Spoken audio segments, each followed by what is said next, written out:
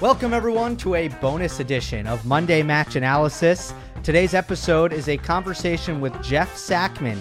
He is the founder and the creator of a website I use religiously to follow and cover this sport, tennisabstract.com, a database with statistics, head-to-head results, and a lot of important metrics and historical database-like features that are an invaluable resource, in my opinion. So I wanted to talk to Jeff not only about the website, which I'm sure anyone who uses it regularly will really enjoy this conversation, but if you don't use Tennis Abstract, if you're unfamiliar with it, we talk about numbers and analytics and data and how numbers could affect tennis. Obviously, tennis is a sport which is kind of behind other sports when it comes to metrics, when it comes to advanced analytics. I think if you're a soccer fan or a basketball fan or a hockey fan, you can see that. You can see that in other sports. It's a much bigger part of the general discourse, how the sport is covered, how the sport is talked about. Statistics, advanced statistics are more available, and tennis is far behind. It's very much in the Stone Age when it comes to the numbers game. It's a topic that fascinates me, and I was really excited. I have been for a long time to chat with Jeff about that. Also, some Australian Open talk, just a little bit. We did record this before the Australian Open began, just to timestamp it briefly. So without further ado, here's Jeff Sackmann. We're joined for the first time by Jeff Sackmann, the founder of Tennis Abstract, a database that I do not go a day without using. It's got player pages, stats, rankings, head-to-head data, and blog posts, podcasts as well. And Jeff, has been a long time coming. I literally cannot, and I'm sure you've gotten this before, I can't imagine covering the sport without the resource you've created. So I know if you're like most people, you don't want to start by talking about yourself, but do you ever think about that? How it's like the fourth largest sport in the world, and the website that you created on your own is kind of a vital part of keeping up to date with the history of it and the data? Well, I have to first say, you really think most people don't want to start out by talking about themselves? Who are you talking to, Gil? Who are these people who don't want to talk about themselves? I guess if I have to, I will. I don't ever think about that. I think one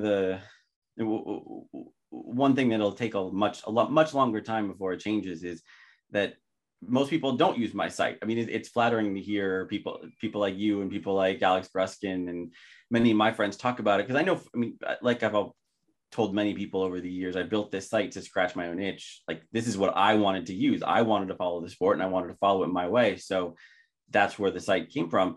And I know it does scratch that itch for a lot of people, and that's fantastic. On the other hand, I think if you went down row by row through people in Rod Laver Arena, even the hardcore tennis fans these next couple of weeks, like the people who care about stats, they're mostly looking at the FedEx or whatever leaderboards on the ATP site. And maybe that's enough for them. That's fine. But I mean, honestly, I'd much rather that the ATP and the WTA did a much better job on their site and delivered something that is what I'm delivering or better to everyone. So, I mean, most people don't dig deeper into the weeds and find stuff like my site. But, you know, since this is the state we're in, then great. I mean, I it's mostly automated now. So like I'm not that different from you. Like, a lot of mornings I wake up and check my site, see what's going on, see what the updated probabilities are, check out a head-to-head. It's not like I need to invest a ton of time in it every day. But I mean, it's fantastic that it's gotten the kind of traction and helped people the way it has. If it's to scratch an itch that you've always had, I'm curious, what are the features on the site that you go back to most often, and what are the ways that you most often use it? The funny thing is, I don't think a lot of people like the way that I show tournament draws, because it's just a list of names, and maybe I've just gotten used to it, but to me, that's the way I want to see a tournament draw. I just want to see a list of names in order. I want to see what the probabilities are, because that gives me just a one second, one glance snapshot of who the favorites are, what the close matches are in the next round. To me, it's all there. If I look at the old fashioned, like the with the lines and all that stuff, like it just the seeds and qualifier indications, the traditional draw display, it doesn't do it for me. Like I can read it obviously, but I feel like there's so much information missing there, that I'm just used to seeing the sort of the probability map of the rest of the tournament. And it probably came about because I'm not very good at web design, and I just like tables. But since I've been looking at it for 10 years, that's what I love to see. So that I guess that's it. But also I love being able to slice and dice the data. So if I'm looking at a head to head and I'm like, well, maybe we don't care about the first 3 years of this head to head. So you filter it down to when one of the players cracked the top 10 or something. Just there's so many factors that go into every tennis stat you might want to dream up, that you're always thinking, well, what about this? Well, what about this? Well, what about this? Well, what about this? And the way that the site is set up, you're always one click away from another variation like that. So you can kind of follow where your mind naturally goes without having to do a ton more work, or without having to just give up and say, well, this is important, but I guess we'll never know, or maybe I'll have to wait until somebody writes about it. It's all there. You can do all that yourself. And to me, that's the genius of sites like Baseball Reference, which is like 100 times greater than my site will ever be. Like, you are wondering about anything, if you're on Baseball Reference, you're 2 clicks away from the answer. It's incredible. And I just hope to do 1% of that. Yeah. So I have a friend in baseball analytics who works for a major league club. And Who is it? we like to compare notes. Jake Greenberg. What team does he work with? The Diamondbacks. Okay. We like to compare notes about tennis versus baseball. And Jeff, how that's going to go. Tennis is in the dark ages. Baseball is 20 years ahead of it. And I don't want to, with this conversation, lose the international audience that doesn't know baseball, but just to give a little bit of a flavor for those listening, baseball fans are interested in the rate at which the ball spins, basically an RPM. They are interested in, or they can have access to, I should say, the speed at which the ball leaves the bat, the average angle at which the ball leaves the bat. All of these things, it is so in-depth these days. Tennis doesn't quite have that. Why do you think it's behind? Well, there's 2 reasons. One is what's been clear from as long as I've been doing this, is that baseball's a team sport. The financial incentives are such that, like, anybody who read Moneyball or saw the movie knows that the financial incentives are set up that if a team is willing to get smart, sort out the data, figure out what analytics are worth doing, then you can make money. Like, there are millions of dollars on the table for teams that are willing to figure out the analytics. And when there are millions of dollars on the table, people usually chase them. It's funny how that works. And in tennis, you can make an argument that there's some money being left on the table, but by whom exactly? Like, it's not like Max Eisenbud is sitting in an office deciding who to draft to, be his starting second baseman or his starting server for the 2022 season. There's just nothing like it. So if you really push, you can come up with some examples. Like, maybe players would be better off if they had better analytics. Maybe. I'm not convinced, but there's an argument to be made there. Maybe sponsors would do a better job of selecting players if they knew better who was likely to become great. That's tough because sponsors are often picking their best players when they're 13. I mean, do we honestly think that analytics are going to tell us which 13-year-olds are going to be great?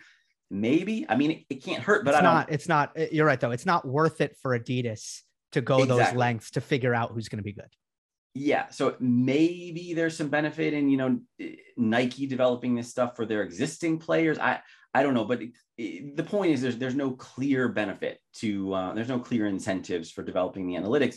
So what it falls back to is, do the tours care about providing something to their fans that there isn't a huge demand for? I mean, in our little world, it feels like there's a lot of demand, because you might talk to 10 people or 20 people in a day, and maybe 15 of them would say, oh, I really want better stats. But let's be honest here. This is a very selective sample. Walking down the roads at Rod Laver Arena next week, 99 out of 100 people wouldn't even know what you're talking about.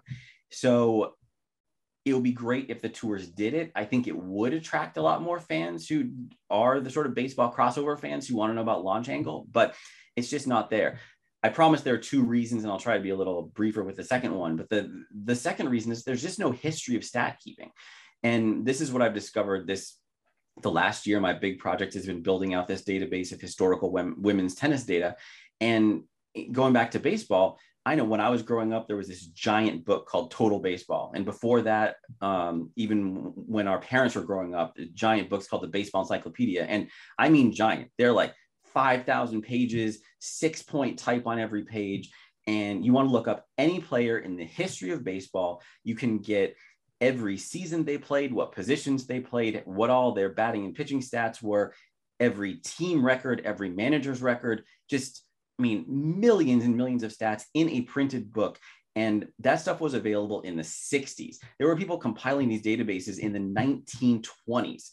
That's the history of baseball. Baseball fans really care about that stuff. When I'm digging through old newspapers, I found a Philadelphia Inquirer from, I think it was the 1920s. There was a whole page, literally a full newspaper page of minor league box scores. Philadelphia's not even a minor league town. It wasn't, there were no minor league affiliates. People in Philadelphia wanted a full page of minor league box scores. I still can't even wrap my head around that. But that's what baseball is to people. It's the numbers. So I think the historical component is more important than we give it credit for. Just if you grow up as a baseball fan, even if you don't know the first thing about analytics, if you grew up like me before Moneyball came out as a movie, then you lived and breathed the numbers. Even if all you cared about was RBI, which is, the worst anti-analytical stat ever, you're still getting used to thinking this player is better because they did this thing that I can't necessarily see, but at the end of the season, I can count. Tennis fans don't think like that. Tennis fans are going to see, player A beat player B really badly, and they're going to think for the next year, player A is a lot better, period. They saw it. He's great.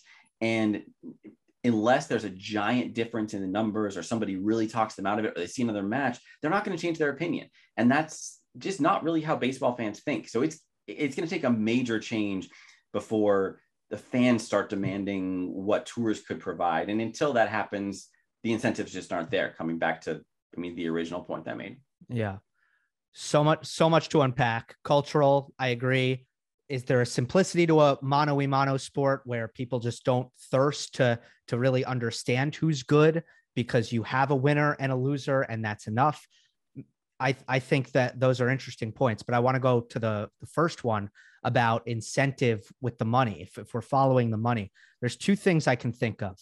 There's coaching, which I think is beginning to kind of get more into the analytics, and I still don't have a clear picture of what that's looking like at the highest levels of the game. But I think even more so, there is gambling. And that's a booming industry. And there is money on the line there, because if someone can figure out an edge, and well, I guess there's two sides to it. The people making the lines want to stay ahead of everyone else so they don't lose money. And then the people against the books obviously want to predict tennis better than the book. So what do you make of those two areas of incentive? Well, you're definitely right about gambling. I generally just steer clear of it because I'm just not super interested. But yeah, I talked to a number of people on both sides of the bets. And yeah, they really do thirst for the data, especially bookmakers. They want to have all the data they can have. And there's some gamblers who are super smart and super technical, and they use all the data that I'll put out there too. So that's a great example. If there are financial incentives, then that's where it's coming from. The downside to that is that there's no incentives for public data. The people who contact me from bookmakers and want data, like they're willing to work with the fact that I make all my data public. They'd rather have it than not have it. But in their perfect world, they'd pay more money and they'd have it all to themselves. And that's something that baseball has managed to avoid. There was a sort of touch and go moment maybe 15 years ago or so when Pitch FX first rolled out, that a few teams wanted Pitch FX to be kept just to major league teams, not to the public. And this is the pitch speed, pitch break type of stuff that has turned into the stuff you were mentioning before. And I don't know exactly what the behind the scenes machinations were, but that data stayed public, and it has stayed public. And that's been a game changer. That means anybody like you or me or any college kid with some technical skills, they can do something really cool and, change baseball. So I'm not sure that's the incentives are in place for that to happen in tennis, but clearly there's work being done.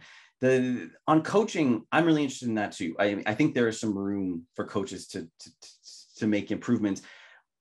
On the other hand, every once in a while, SAP or whoever sponsors a thing about coaches using tablets. I think the WTA has done it more. And I'm wondering, maybe you can think of something, Gil. Have you ever seen a coach using a tablet when there wasn't a sponsor involved? No. That's what I think too. Yeah. Now, is it legal?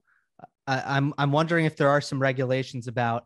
Well, I guess the thing is this: you're not supposed to be able to speak to your player, period, except in the WTA you can. So I guess the ATP rules wouldn't matter because you can't have communication technically. Except for ATP Cup, they had a sponsor tablet thing last year. But I did see the screen, Jeff, on the tablet, and it was the Infosys stats that you and I can look at. And by the way, that's a good thing that Infosys has expanded those services to ATP events. It used to only be available at Roland Garros and the Australian Open. So that's been an improvement just in 2022.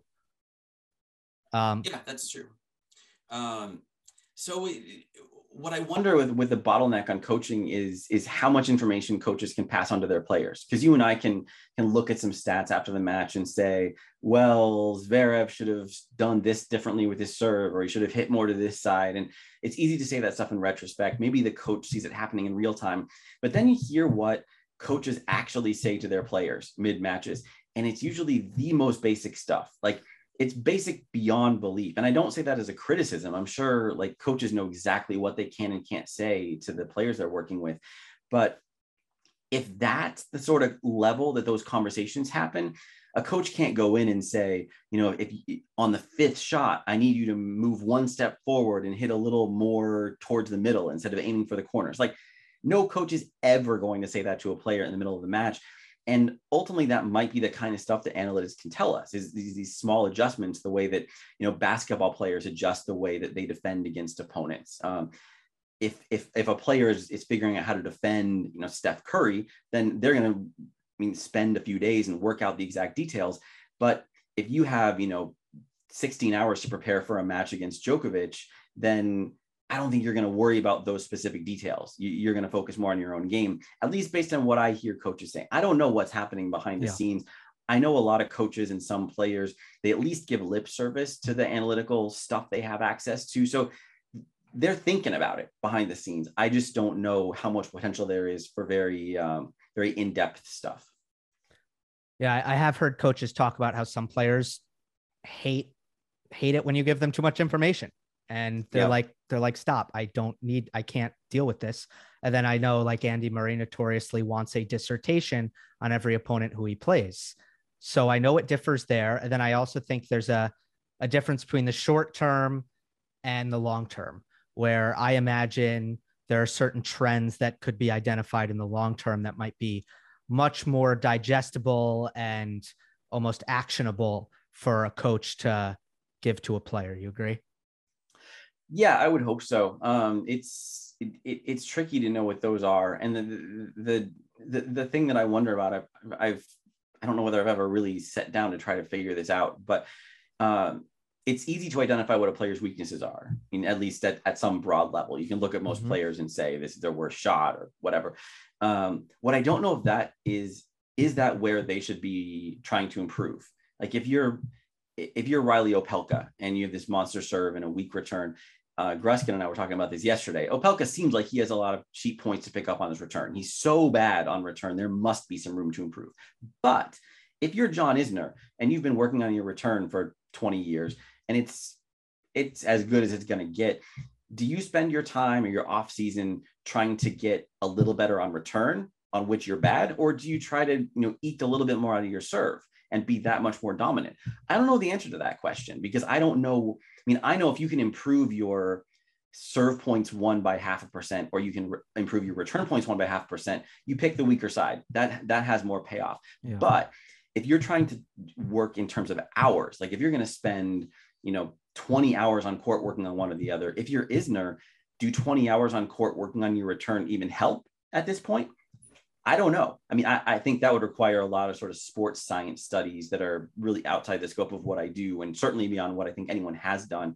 But I think it's an open question. So even if you do have the best analytical work done on what's happening on the court, I'm not sure that we understand exactly how that translates into the longer term. How should a coach work with a player? What should the player be working on? That would be super interesting. We're just not there or close. Yep. One area that interests me, and we talk about keeping data for some parties, keeping data for themselves. One of those is definitely in the tennis world, Hawkeye. And I think Hawkeye is probably the coolest thing as far as tennis analytics are concerned. My favorite data points, a lot of them come from Hawkeye when it comes to looking at average net clearance or average ground stroke speeds, RPM, things like that kind of tell you about how someone is hitting the ball, for example, or average height of bounce tells you a lot about a surface. And that's a big thing in matchups. But the access with Hawkeye is pretty limited. Broadcast partners get some of that. I think coaches can get some of that through tournaments. What do you make of Hawkeye? Do you think about the possibilities of that being turned into something that is user friendly, is for the fans? I think about it, sure. I'm not optimistic at all because, like you say, the tournaments own the data.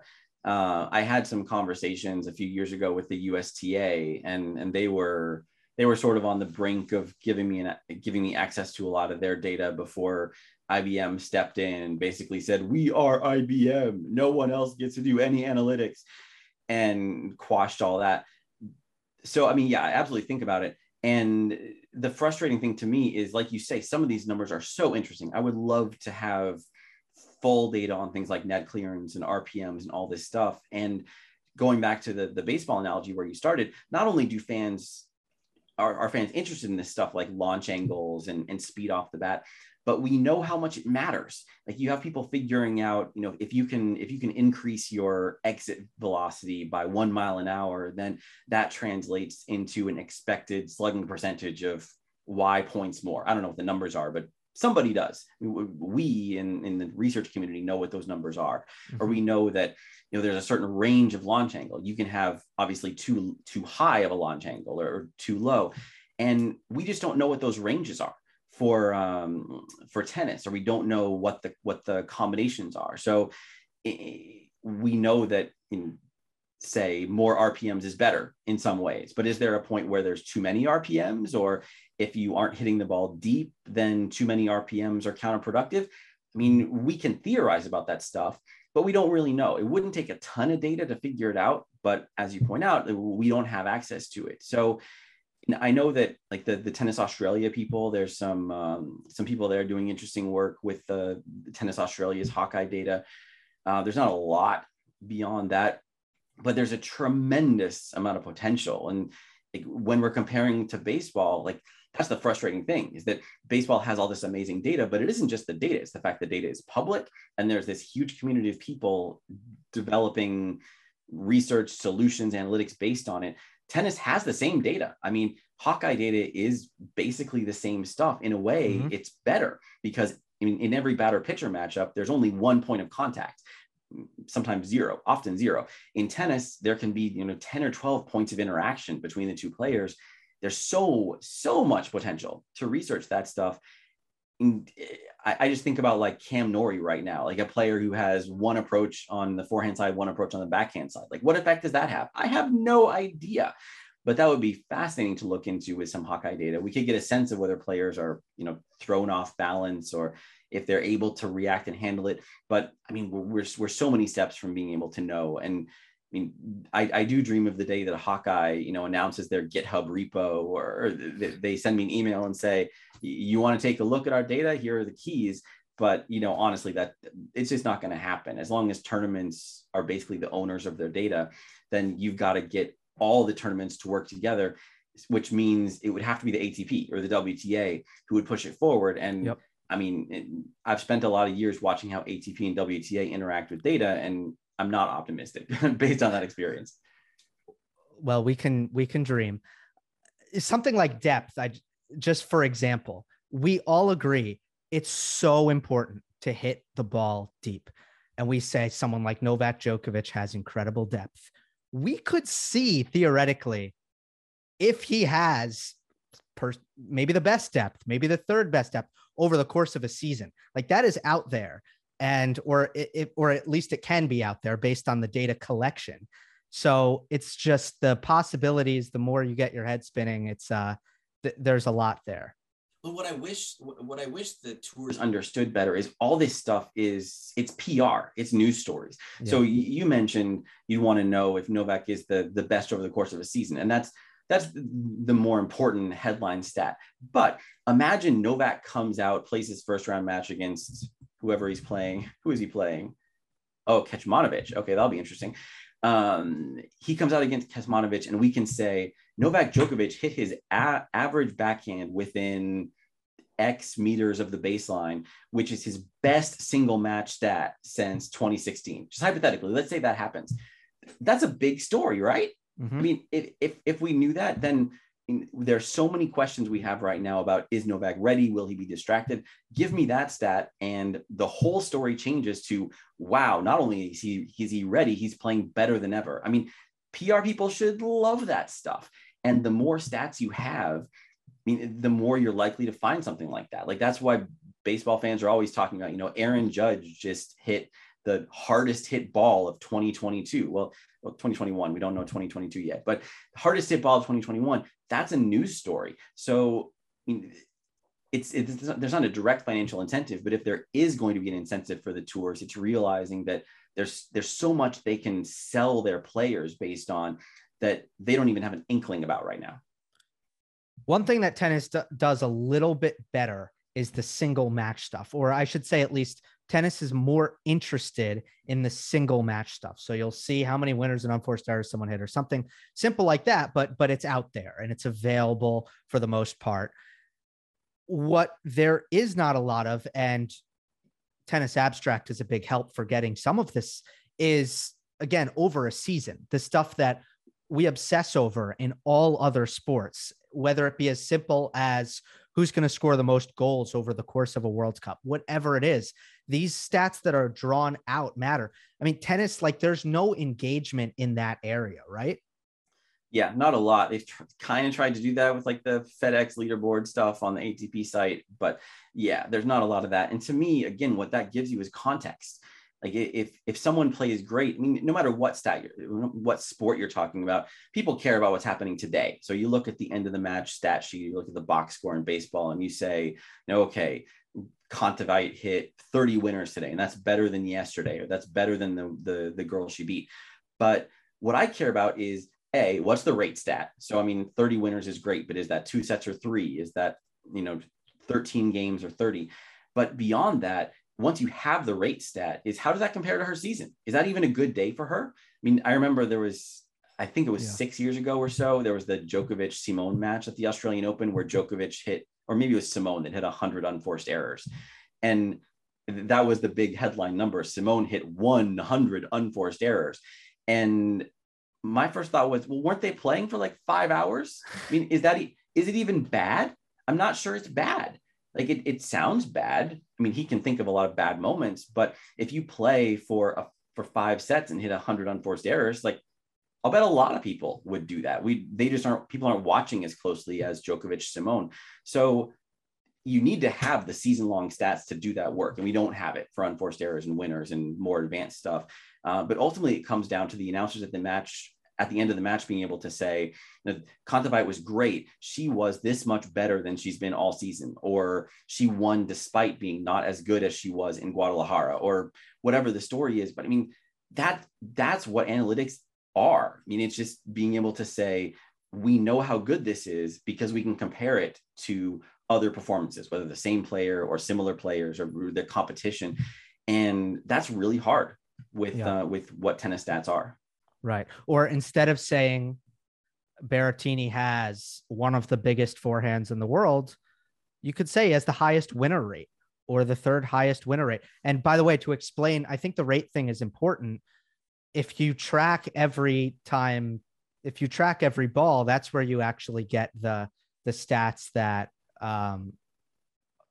put it in the proper context. I think that's so important because not a lot of tennis stats are put into rates. I noticed on Tennis Abstract, it doesn't say aces, it's ace rate. So how many serves, how many aces, there's your ace rate. And I think that's an important point. In terms of the stats that are popular that we do see in a box score, do you have any adjustments for that? Like, do you have your tennis box score? If you could change it? I don't have a great one. Should we say like, this is what it usually is? It's usually first serves in percentage, first serves 1, second serves 1, break points converted, winners return unforced points 1. Yeah, return points 1, which I find pretty useless, and then winners unforced errors unless it's like a 250. Yeah, you have winners unforced errors. Although even with the higher level tournaments right now, I think the ATP, like the Infosys stats you mentioned, and the broadcast on Tennis TV are reporting different numbers for winners and unforced errors. So there are 2 separate tallies going on, and sometimes they're not even close.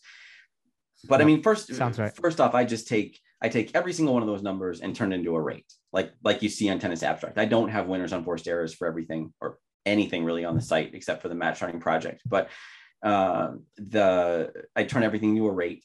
And what I'd probably do is I'd put it next to the season average or a tour average. So on the single match pages for the match charting project, if you mouse over any stat, you get the tour average on the surface, the player's career average, and the player's career average on the surface. So I realize most stats beyond the very basics, people just aren't familiar with, which is fine. I mean, everybody's got to start somewhere. I made some of these stats up, so I don't expect people to know what they are.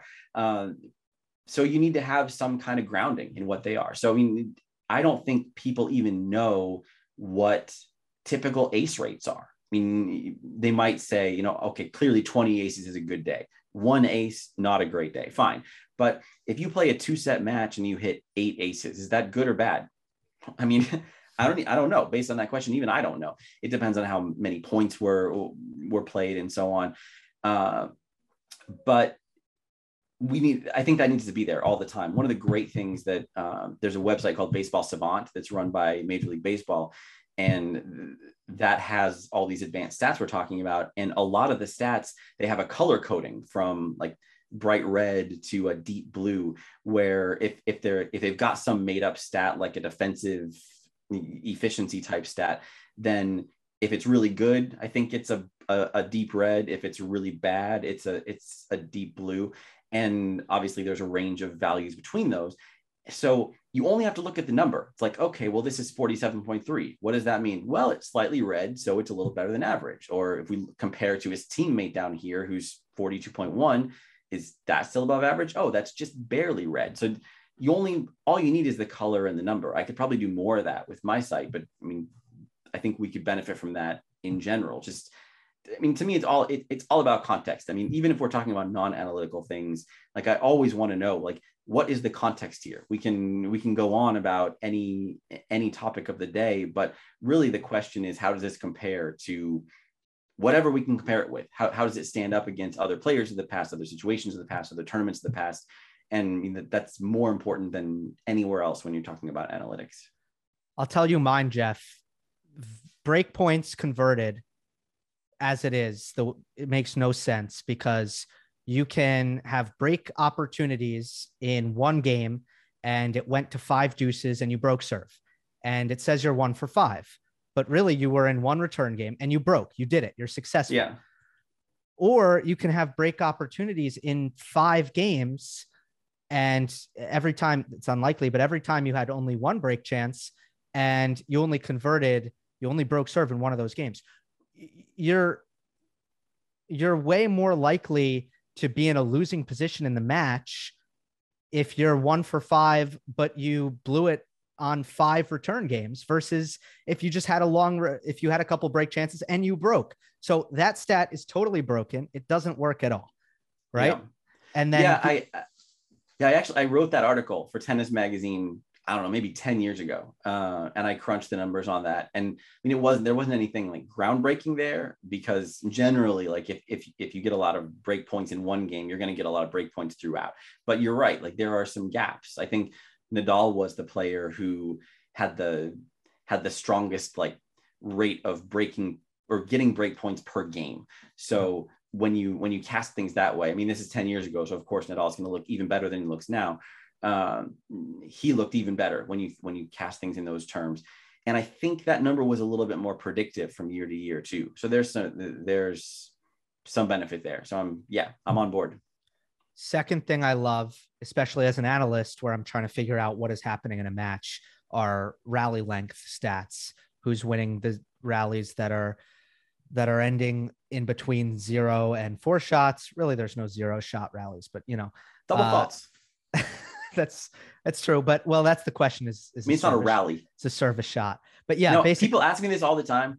Let me just say for the benefit of all you listeners, the serve is a shot. In analytical terms, anytime you see references to a 1-shot rally or 4-shot rally, the serve is a shot. Maybe you don't think the serve is a shot. Maybe you don't want the serve to be a shot. I don't care. The definition is set. You can't change it now. Serve is a shot. Serve is a shot. Okay. Yeah, the rally length stats I like. I think they're informative about what's happening or what's happened in a match. So those are my 2 for the most part. Yeah. Besides the Hawkeye stuff. Yeah, I like the rally length stuff too. And one thing I find interesting, I think it was the Shapovalov match in the ATP Cup final. Shapovalov ended up pretty much running away with that one. But at one point early in the second set or middle way through the second set, he and Carreño Busta were basically tied in the shortest rallies.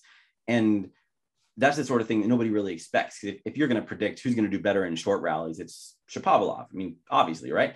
But on the other hand, everybody in tennis, with the exception of maybe Diego Schwartzman, has converted their game into something first strike-ish to the extent they can. The only players who don't are the ones who just can't do it and have to fight things out other ways. So everyone's trying to win quick points, and everybody does. I mean, even Schwartzman is getting, 20-30% of free points on his serves most of the time from serves that don't come back or serves that come back weakly. So everybody's winning a lot of the really short points. Maybe like the Shapovalov first strikiness shows up in 3 and 4 shot rallies, and it does often. But the difference in that match was the middle range, the 5 to 8. And if you were to ask someone on the street, well, not on the street, nobody knows about Carreño Busta on the street, but if you were to ask somebody in the stadium, like who's going to win the 5 to 8 range, they'd probably pick Carreño Busta because they think Shapovalov's going to dominate the shortest range. But I mean, like I say, the shortest range is going to even out. Like there's rarely going to be a huge gap in the short range. So that middle range is where you can set yourself apart if you're not slogging things out. So those aren't like the signature serve +1 and the point shots for Shapovalov, but they're the ones where he didn't let things get dragged down. I mean, when they did get dragged down, that's where Carreño Busta ended up winning.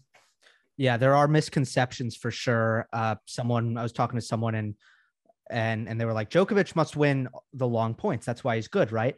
If you really look at a lot of his matches, he's dominating the short points because he's hitting deep returns and he's neutralizing the +1 play. So it goes both ways. It's not just offense wins short points. Defense in return can neutralize the short point battle as well, which is important for a player like Novak. Okay, I want to ask you, sharp left turn here. You have Peng Shuai up on the website, and it's been a while since she's come up on the show. So I just wanted to bring her up again. I know it was an issue that you are following and passionate about. What do you think is next in this story? It's obviously been overshadowed by not only just time elapsing, but also everything going on. But where do we go from here? Because it's been pretty quiet on that front. I don't know. I mean, I wish I had a bigger platform so that it didn't get quiet. I mean, it's infuriating to hear the stupid crap we talk about every day when we could be doing that. On the other hand, I don't really know what the tennis world's pressure can accomplish. I mean, clearly the WTA managed to make some noise and that went up the chain. So the fact that the WTA took a step that ended in like the EU and the White House, you know, making diplomatic requests, that's amazing. That blew my mind. I didn't think that would happen at all. And I'm afraid I'm not quite sure who puts pressure on the Chinese at this point. I mean,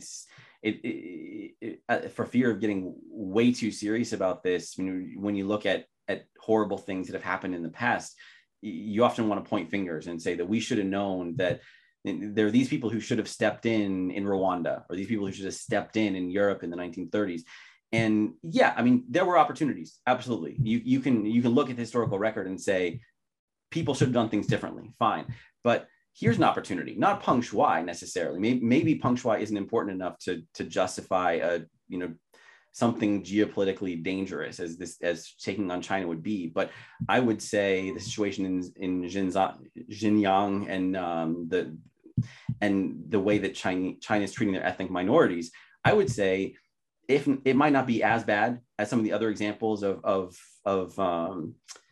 genocidal behavior in the 20th and 21st century, but it's in the conversation. There's really nasty stuff going on, and it has been for a long time, and most of the world has known about it. So why is the world not taking on China more aggressively? I mean, that's a really tough question, but I mean, China is too powerful. I mean, it's too important to the rest of the world. We're too interconnected.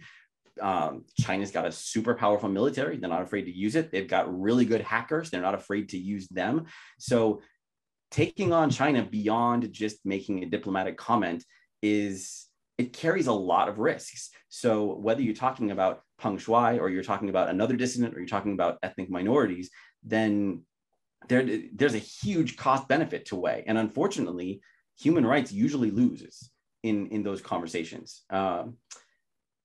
It's horrible, but I don't know how to change that. I mean, I'm a tennis stats guy talking about this stuff. Of course, I don't know how to change it, but I don't know what the next step is. I don't know how you put pressure on someone to put pressure on someone who will eventually put pressure on the Chinese, because right now they're in a mode where they're going to make this Olympics happen. They're going to do absolutely whatever they have to do, no matter how many people have to be put in detention with coronavirus, no matter how many people have to be put in jail so they don't fly a banner supporting anything the Chinese government doesn't approve of, anything they have to censor online, they'll do it.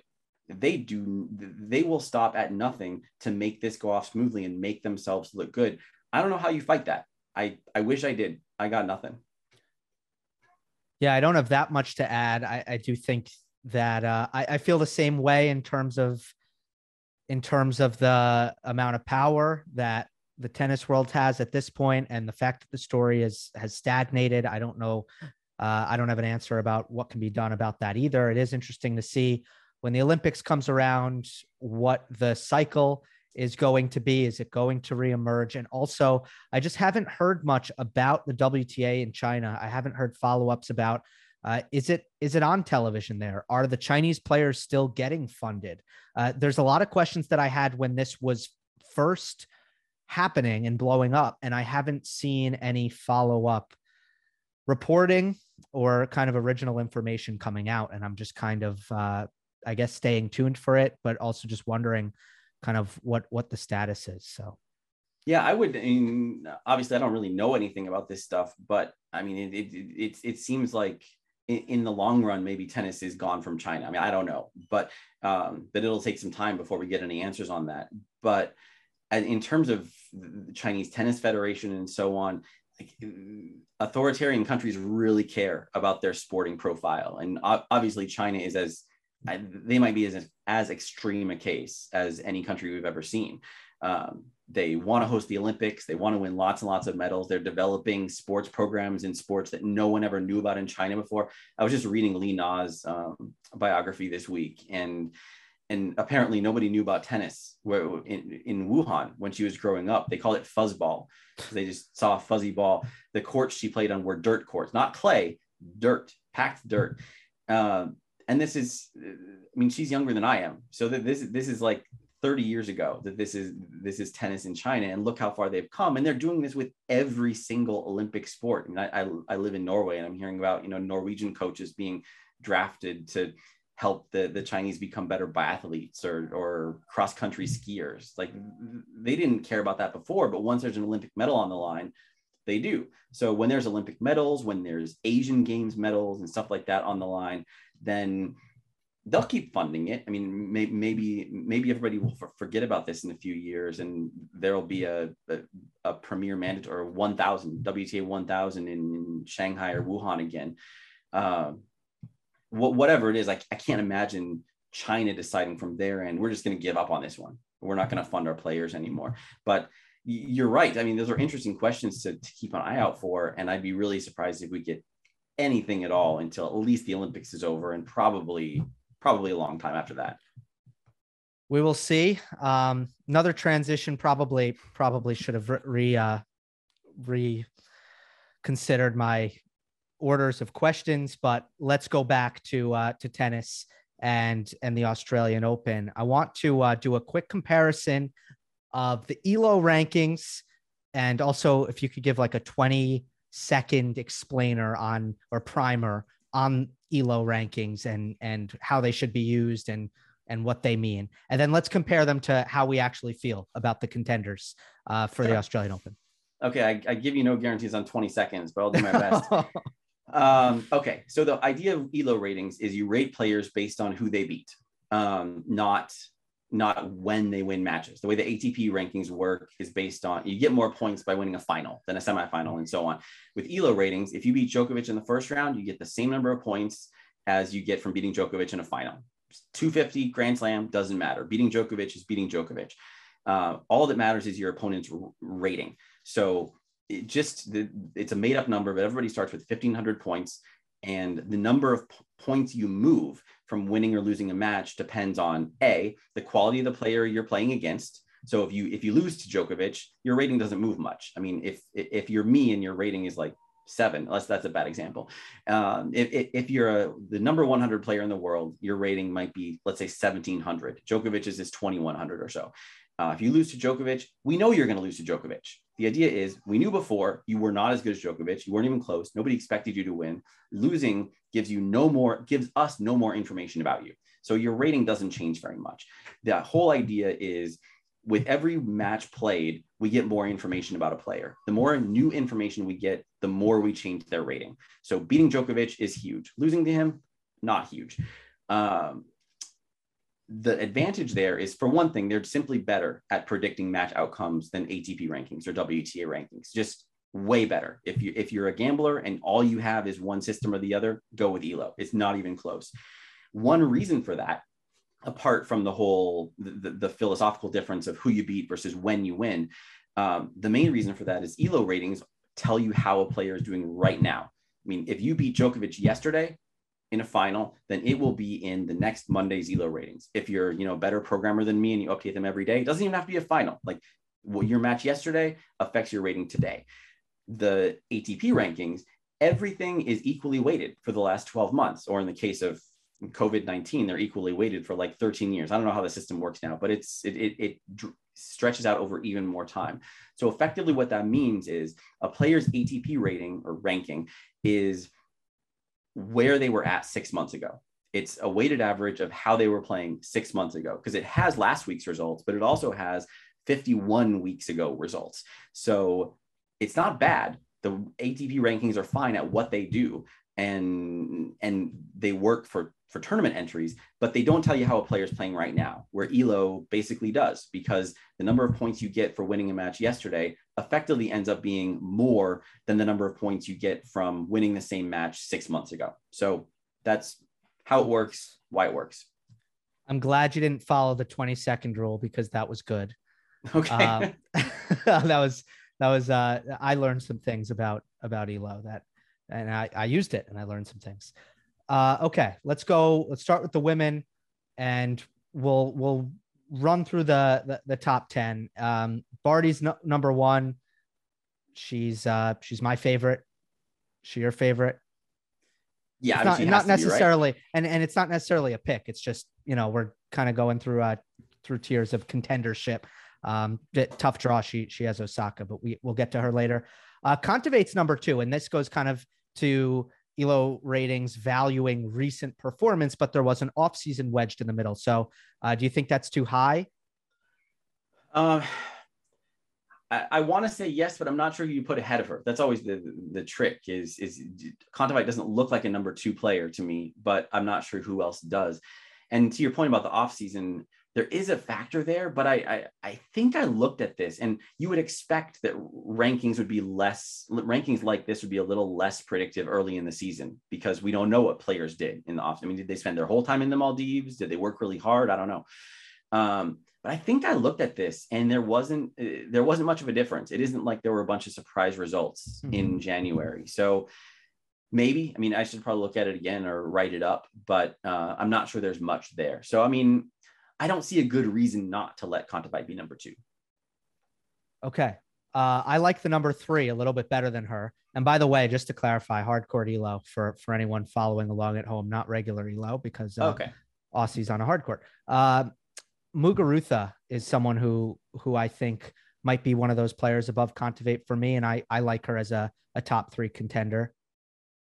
And by the way, you don't need to expand on everyone. We can run through it pretty fast. Okay. Osaka is number four, and I'm there on that. She looked good last week. We know what she's done. We know she can blow anyone off the court. And I think with Osaka, I would have to check, but I think there's a penalty built into her rating right now. And this is not pure Elo. Like, Elo was invented by a Hungarian mathematician for chess, and it's a very mathematical thing. And I don't claim to fully understand every aspect of it, but just for tennis, I built in some penalties for missing time, because if a player gets injured, we don't know how they play when they come back, right? But effectively, the average player is worse after an injury, at least in the beginning. So if a player misses a lot of time over certain thresholds, I dock their Elo by 100 points or a little more than 100 points until they come back and start playing matches again. When they start playing matches again, I let their rating move more. So if somebody comes back and they're playing great, then their ranking might bounce back very quickly, but it does drop. And I think there's a 100-point penalty in there for Osaka right now. So if she hadn't missed so much time in 2021, then I think she'd be number two, but I'm not 100% sure of that. Yep. I think that would make sense, just from trying to think about the hard court results that she was able to obtain. Okay. I'm going to run through the rest of the top 10, and let's see if anything kind of strikes us as high, low. The next is Victoria Azarenka, Simona Halep, Aryna Sabalenka, Maria Sakkari, Karolina Pliskova. And then Ons Jabeur rounds off the top 10. Obviously, you have Sabalenka that kind of is dealing with the serve issues. I know you're a big fan. She's probably too high in terms of too low. I don't know. I don't know if anyone jumps off to me as too low off of first glance. Yes, Sabalenka is a good example of how the system works, in that she lost a lot of points for losing to Kaya Juvan. I mean, that's a bad loss. And in terms of the way I was talking about it before, we learned a lot by her losing to Juvan. That tells us she's not playing well at all. Maybe she'll bounce back, but at least on that day, she's playing horribly. I mean, I don't have the Rebecca Peterson loss in her in the Elo ratings yet, but that'll be another pretty substantial dock. So that's why she's there. I think pretty recently she was as high as number 2 in both overall and hard court elo, and deservedly so. But she had a bad Guadalajara. She's had a couple bad matches here, and that tells you something. So I don't know. One thing to keep in mind when looking at these is look at the actual numbers. And one thing that's been true of the WTA for, I mean, we're going on at least a few years now, is there's not a big gap here. I mean, looking at the hard court elo, there's 30 points between Barty and Kontaveit, another 40 points between Kontaveit and Muguruza. That means something. I mean, that it's not a huge gap, but I mean, it's something. But then after that, it's basically 10 points to Osaka, 20 points to Azarenka. That's still a little bit, but then Azarenka and Halep are basically tied. Sabalenka, Sakkari are basically tied. They're basically tied with Pliskova. She's basically tied with Jabeur. I mean, yes, they're 6, 7, 8, 9, 10 on the list, but really, I mean, it's foolish to pretend like those numbers are so precise. Like Right. if you round everything to the nearest 10, that probably gives you the amount of precision that we really know. So those ladies are all tied for 6th in my mind. And that feels about right. I don't know how to put, you know, a strong and rising Sakkari next to a resurgent Simona Halep. I mean, I buy that they're about the same. That seems right to me, but I'm not going to pretend that I know which one is a little bit better or which one's likely to win if they play in the quarterfinals next week. Yeah, the best way to do this, and I know I do this a lot. I know Gruskin, who we've given too much airtime to today, does this as well, is you put players in tiers. So definitely a big fan of that. I mean, you can go down the list. I mean, I would say Swiatek, who I didn't name because she was 11, Badosa, who is 13. Both players who both players who I wouldn't be too surprised if they went all the way and made a huge run compared to someone who's, you know, Azarenka at number 5 in this ELO ranking. So yeah, it is tight. Yeah. And to give an idea there, the gap between number 1, Ashley Barty, and number 3, Muguruza in hardcourt ELO is basically the same as Muguruza to number 13, Badosa. So to say that Badosa is a contender, I mean, I agree with you. I think I was even picking her as far back as the US Open to make a big run. You're not making a super bold call here, according to ELO. I mean, it's a little bit bolder than saying Muguruza, but I mean, she's in the mix. This is a very good era to be number 13. If you're going to have to pick an era to be number 13 in. Not as much on the men's side, right? Where I would be shocked if, let's go to 13. 1, 2, 3, 4, 5, 7. Schwartzman. Yeah. That won't happen. Although, you know, I agree with Schwartzman, but we take out a couple of the players who are not playing. I've got Federer, Thiem, and Brooksby all above them in the ratings. So if you go Auger Aliassime at 14, Berrettini at 15, are you going to be shocked by either of those two? It's just now I would say I'm splitting hairs. I would say Felix, there's an unknown factor of is he really as good as he looked last week? And if the answer is yes, then no, I wouldn't be surprised if he can just play at that level. For Berrettini, the weird thing about him is I feel so comfortable that he'll be in the quarters or he'll be in the semis, but Berrettini Medvedev, I just can't, he doesn't seem very threatening to the players who return his serve well and out rally him at a very high rate. Zverev, Djokovic, Medvedev, like Berrettini doesn't tend to beat them. And, you know, so that's the thing about him. It's like you go far, but in my eyes, he's a big underdog at the end. That sounds right to me. Yeah, but he still is. He's number 15 on this list. So that's a strong number 15. Yeah. If you think if you're not surprised to see him in the semifinal or even the final. And he's probably one of the weird cases. I could check it, but he's probably higher in clay and grass, known traditionally as the two polars, and then hard court's probably his lowest elo.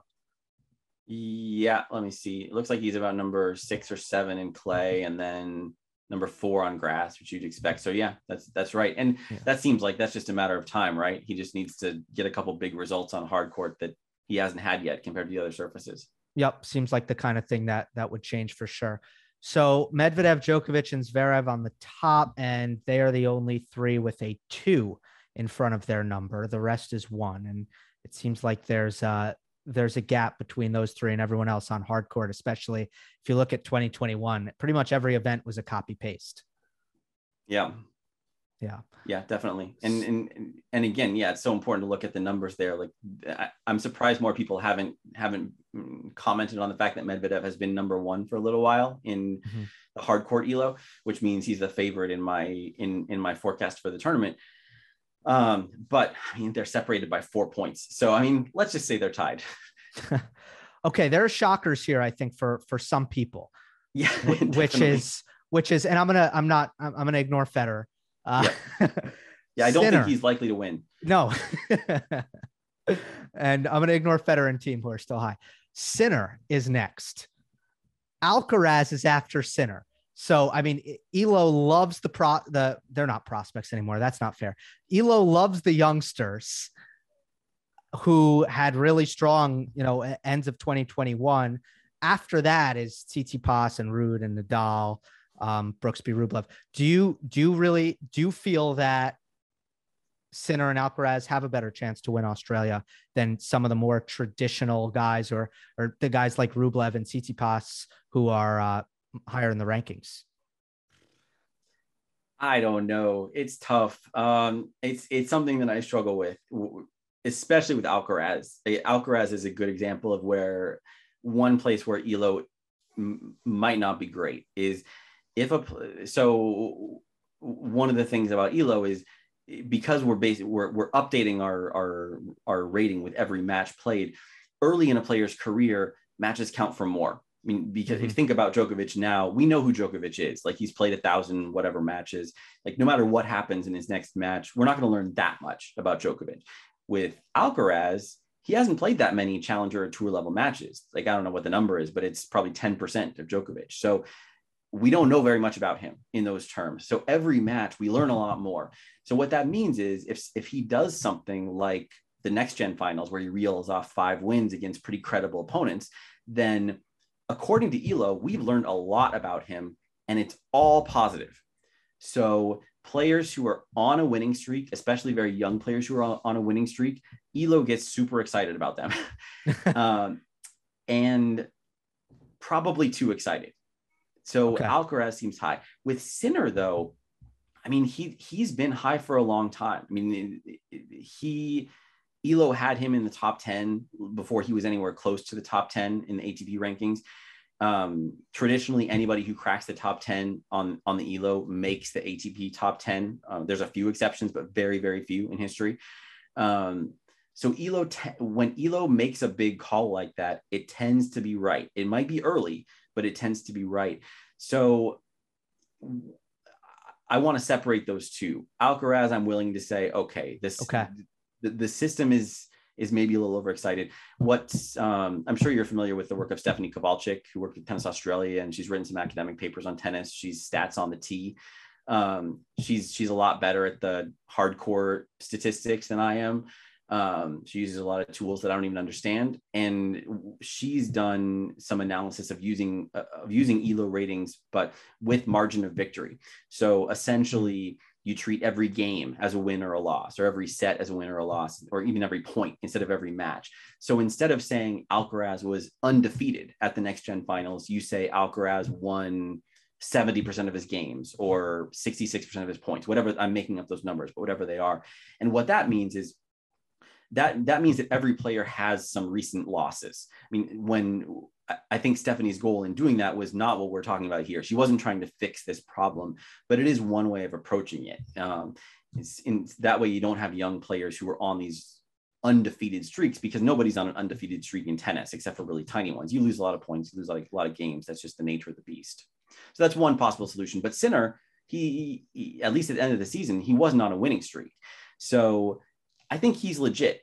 Whether you want to get into slam experience. I mean, if Sinner Nadal is a quarter, I don't know when they're supposed to play each other, but let's say Sinner Nadal were a quarterfinal. I don't know whether I pick Sinner then in my heart. I would have a hard time picking Sinner in that match, but I also wouldn't be surprised if he wins it. I mean, that's the thing about young players waiting for a breakthrough. We know he's going to break through. I mean, it seems like he's pretty sure to win a slam at some point. I mean, that's a big call, but for any player, but it seems likely. So whenever he breaks through, I'm not going to be surprised. For any individual slam, I don't want to say like, this is obviously the time that Jannik Sinner is going to make his first final. I mean, you can't say that about anybody, but he's at that level where you're not going to be surprised if this is the time. Yeah, well, sometimes this stuff can happen really quickly, sometimes slowly, like Medvedev. But I'm kind of on Elo's level on Alcaraz. I'm very excited. Yeah. Okay. So yeah, I don't know if I don't know, I'm not that far off from it. I'll say that. So, and again, you got to look at who you're comparing him to. Like, there are reasons to doubt Tsitsipas right now. I mean, Casper Ruud on a hard court. I mean, I live in Norway, so I can't be anti-Casper, but still, I mean, you can't get too excited. Nadal, there's doubts about his health. Rublev, I mean, you really think Rublev is going to win 7 matches in a row? Auger-Aliassime, you made the point before. Berrettini, we're still waiting on him to beat big players. You go down the list, like, which of those guys are you willing to say he's definitely above Alcaraz? I mean, it's a tough time to make those judgments on the ATP. Yeah, it is. And that's why I think people have a misconception right now that things have been blown open with the vulnerability of Federer and Nadal, because and team going out with injury last year, because Medvedev and Zverev and Djokovic have been unbelievably consistent and difficult to beat. So I don't see the men's side as some kind of newly wide open thing. There's a lot of takes going around that if you're like a Pablo Carreño Busta, you're licking your chops right now. And I don't really see it that way. I'm glad I'm not following those people on Twitter. I haven't heard that take, but I'm not sure about that. I guess, let me be more specific than to name drop one player. There are for the lost gen or the mad gen, the 30-year-old gen, there's some sentiment that now this is their chance. I don't think it's true. I don't think it's right. Yeah, I guess you can. The way I would make that argument, I'm just trying to wrap my head around it, is, okay, let's say hypothetically Djokovic gets kicked out of the country. I mean, it could still happen. So then you have not big 3, you've got a big 2, and the big 2 is not including Djokovic. So you've got Medvedev and Zverev on opposite halves at that point. So would you pick any of those players to beat Medvedev or Zverev? No, I wouldn't pick any of them. But Zverev in best of 5, Medvedev can, lose his mind at any warning. People can beat them. They're not guaranteed. And they don't, that's the thing. Like, it's more clear on the women's game than the men's game. But I've been saying this for a decade now. Like, to win a slam, you don't have to beat the best players. You have to beat 7 players, and we don't know who they are yet. So I was just, again, I was looking at Li Na yesterday, and her last slam, she didn't beat anybody above the 20th seed. So she beat some good players, including a young Belinda Bencic. But I mean, she didn't have to go through Serena and Victoria Azarenka. You have to beat the players who are in front of you. So would you be shocked if Zverev got knocked out by like Hurkacz in the 4th round and Medvedev lost to Alcaraz in the quarterfinal? I mean, you'd be surprised, but it isn't like Federer and Nadal are out of 2012 Wimbledon. It's not that level of thing. So back in the serious big 4 days, like, if 2 of those guys lost, well, okay, the other 2 will play in the final. And maybe there's Tsonga and there's Wawrinka and there's Nishikori and there's Del Potro waiting to pounce. So if you're Carreño Busta, you don't have a chance. There's no chops to lick.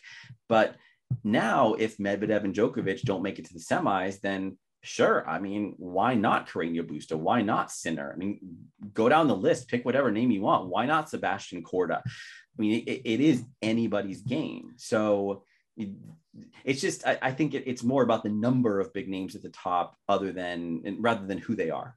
Yeah, I think that's a great point.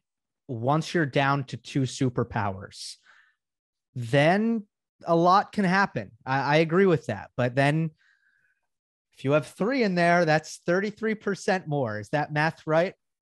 33%. Yeah. Well, if you have 3, it's 50% more. 2 you to increase 3 from 2 to 1. Yeah. Yeah. Oh, you're right. See, this is very embarrassing. Let's end on that. Let's end on you schooling me in math that's just a fitting way to do this because that's why we have you on as the dude who understands the numbers and not me. I just read the numbers. I'm glad I caught the mistake. Your listeners would be doubting me pretty hard. I was like, yes, 1 is 33% of 2. Look, okay, it's tough. You put it in a fraction and that makes 33. But I don't think people understand the type of pressure we're under. There's voices in our ears giving us material. There's distractions. We're all watching press conferences in Australia. I mean, we're looking at ELO ratings online. Like, there's a lot going on that simple arithmetic it's not simple in these circumstances. This is hard work that you do, Gil. Yeah, my heart rate's been like 120 for this entire hour and 10 minutes. Is Jeff, that high? I don't know. I think that's high. Yeah, it's relatively high. Pretty sure that's high. It's exercising, I believe. I mean, if this isn't exercise, what is? Yeah, I agree. Well, look, we're probably wrong about that because we don't have anyone who knows about that on here. Obviously not. But hopefully we knew some other stuff. And no, but this was a lot of fun. I'm glad we could talk shop. These are conversations that I've been wanting to have with you about numbers in the sport, and it lived up to the hype in my book, Jeff. So hopefully we can do it again soon. And thanks again for coming on. Yeah, thank you, Gil.